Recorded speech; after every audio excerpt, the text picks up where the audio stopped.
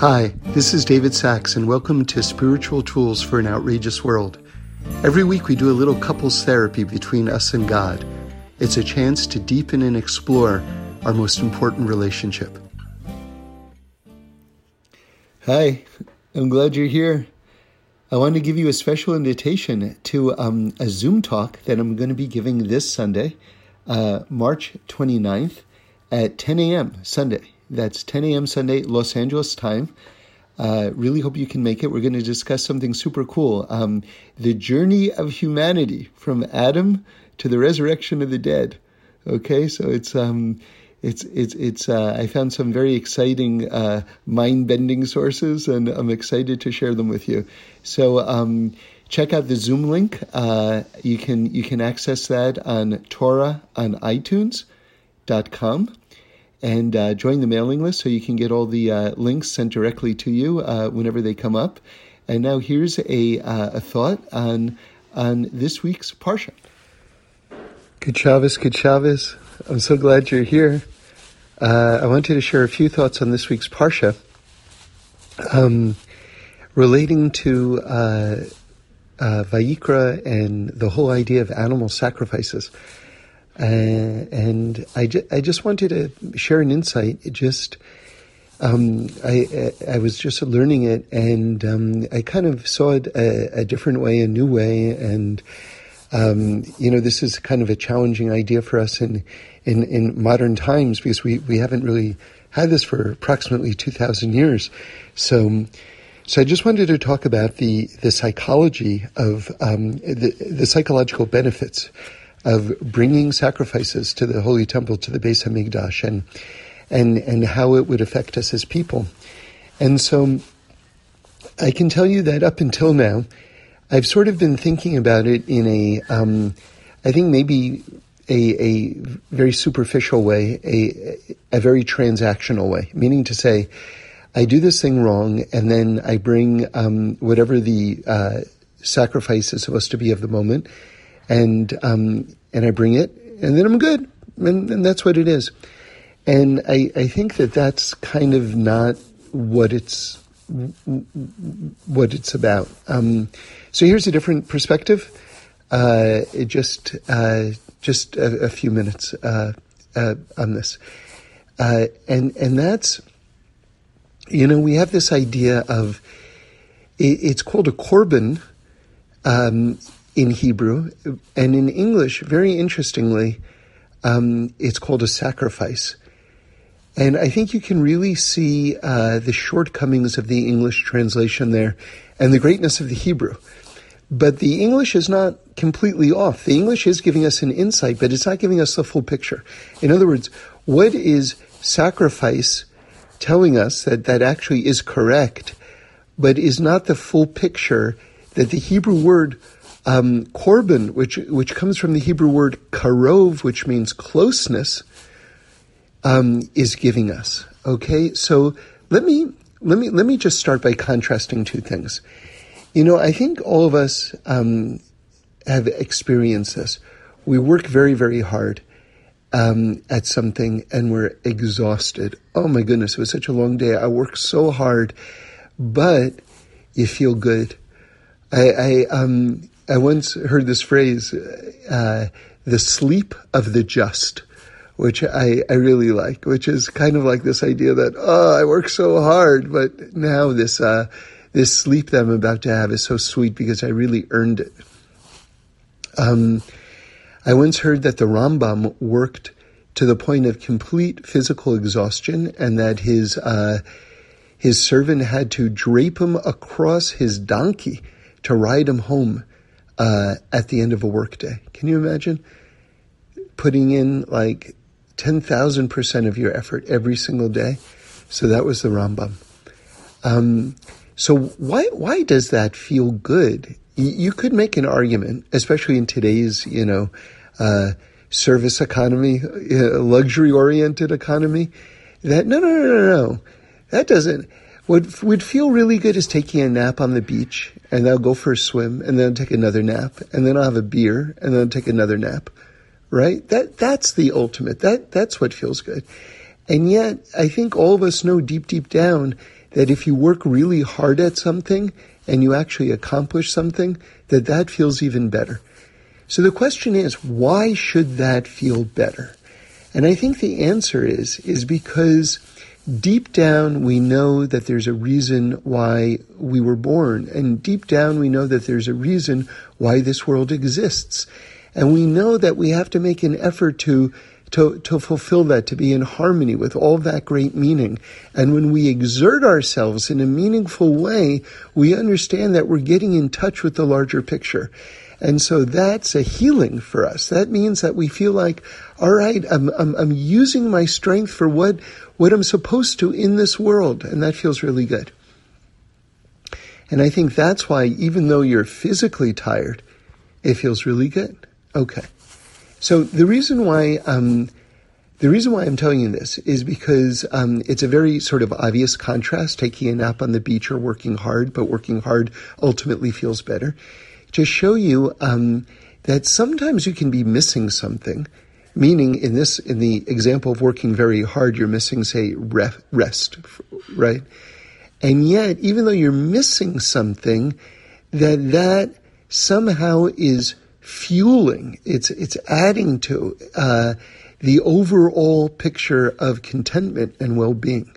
All right, so now we can get back to the idea of the sacrifices, or the Hebrew word korban, from karav, closeness. Imagine I've got, I don't know, let's say five cows. A cow is a major asset back in the day. I guess it still is, but especially, in earlier times. And imagine I did something wrong. I have to bring a cow or something like this. Or an ox or something like this. It's like a big financial loss. And I go to the Beis HaMikdash. I confess my wrongdoing. By the way, the Beis HaMikdash is filled with the music of the Levium. You're having almost like an out-of-body experience. There's like this sense of exhilaration and this great epiphany that's coming with this fantastic feeling that you're fixing something in your life. And then you go home, and now you're like, you look at your holdings, right? You look in the pen, and you're missing a major animal.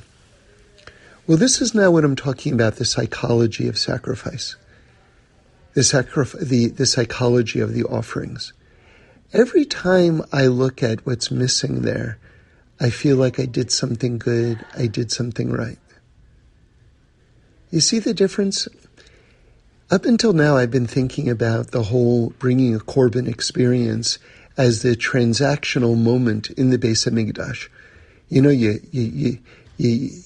You were caught speeding in your car, you paid your ticket, you submitted it at the holy DMV, right? Lahavdil, the Beis HaMikdash, and now you're all done. But what I'm trying to suggest is that there's an ongoing psychological, spiritual closeness that happens as a result of giving up something that was meaningful, sacrificing something that was, in this case, financially meaningful. And finances, money, really kind of hits you hard. The root for the Hebrew word for money is dam, is blood, because you make your money with your blood by exerting yourself. So that's why tzedakah is so great, because it's coming from your total body's exertion. There's certain mitzvahs that we say involve your entire body. Not that many, by the way. One of them is walking into a sukkah, right? A mikveh is even more intense because you're just completely submerged. The land of Israel, you're walking with your full body into the land of Israel. Tzedakah, you're using your whole body in order to make this money to give away to someone who needs it. So money hits a person very close. And when you've given up like an animal, which is a financially meaningful thing, and every time you think about it, or you look at your animals and you realize that there's something missing, you go, that's brought me that much closer. That's brought me that much closer. I'm missing something, but that missing thing is actually the presence of my closeness with God. Imagine your kitchen is completely dirty. There are plates piled up in the sink and on the counters and bags of garbage that haven't been taken out. And now you get out all the bags of garbage, you clean up all the dishes off the counters out of the sinks, you put them all away in the cabinets. Doesn't that just feel good to hear, right? Yes, we can do that. We can clean our kitchens. And now you look and there's nothing in your kitchen and it feels so good. But you say, but I lost all those things. But what did you lose? You lost all the dirty dishes. In other words, the presence of nothing is such a good feeling. So you look at your animals and you go, wait, there's some missing, or there's one missing. But the absence of that is making you feel so good because there's such closeness that's come from that. Okay. So I want to take it one step deeper. The idea that, again, I'm talking about the psychology of bringing these korbanos, these animal sacrifices. A lot of us relate to wrongdoing as, I've got this beautiful white garment, that's my soul, and I just spilled something on it and it made a stain. I've got this stain on my soul, whatever it is, or it's a drag, right? But if you think about it from the from the animal sacrifice point of view, you see, the problem with the idea, the imagery of a stain, although I'm sure it's used, but it has shortcomings to it, because a stain feels like it's part of the garment. It's very hard to get out a stain. But if you think of like an object, right? An object can be removed. So I bring this korban, and when I bring this korban, this animal, whatever it is, which is a physical thing, I have removed this thing from my soul. Okay, so I'm trying to get away from the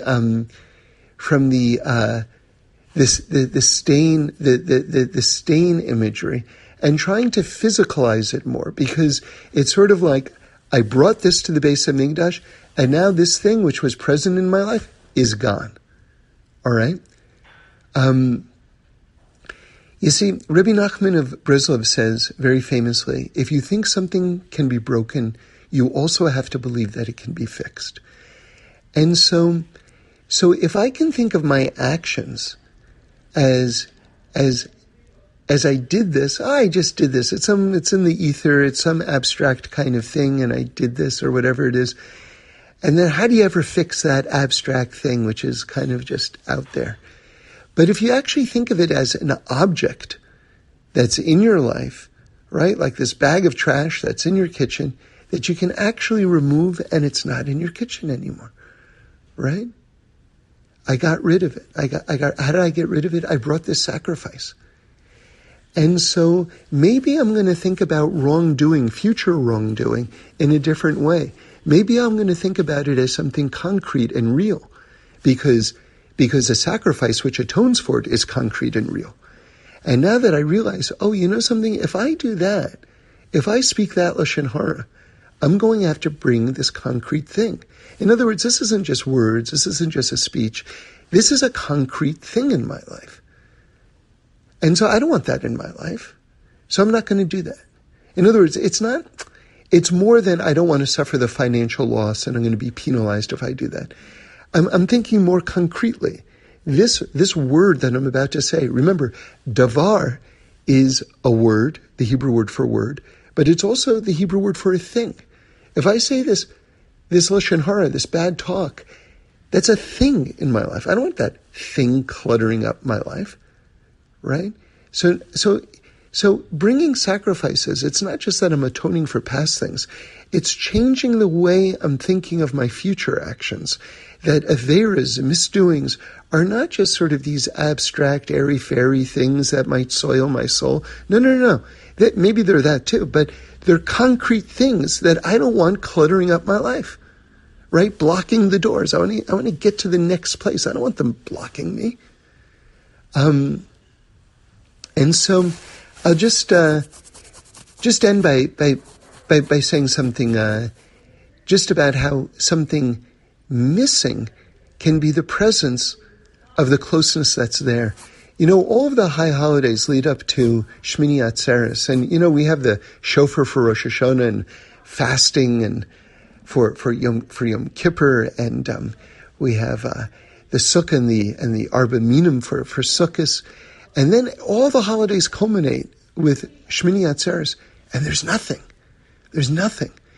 But there's nothing. The nothingness there symbolizes the ultimate closeness, because we don't need anything. We're completely attached.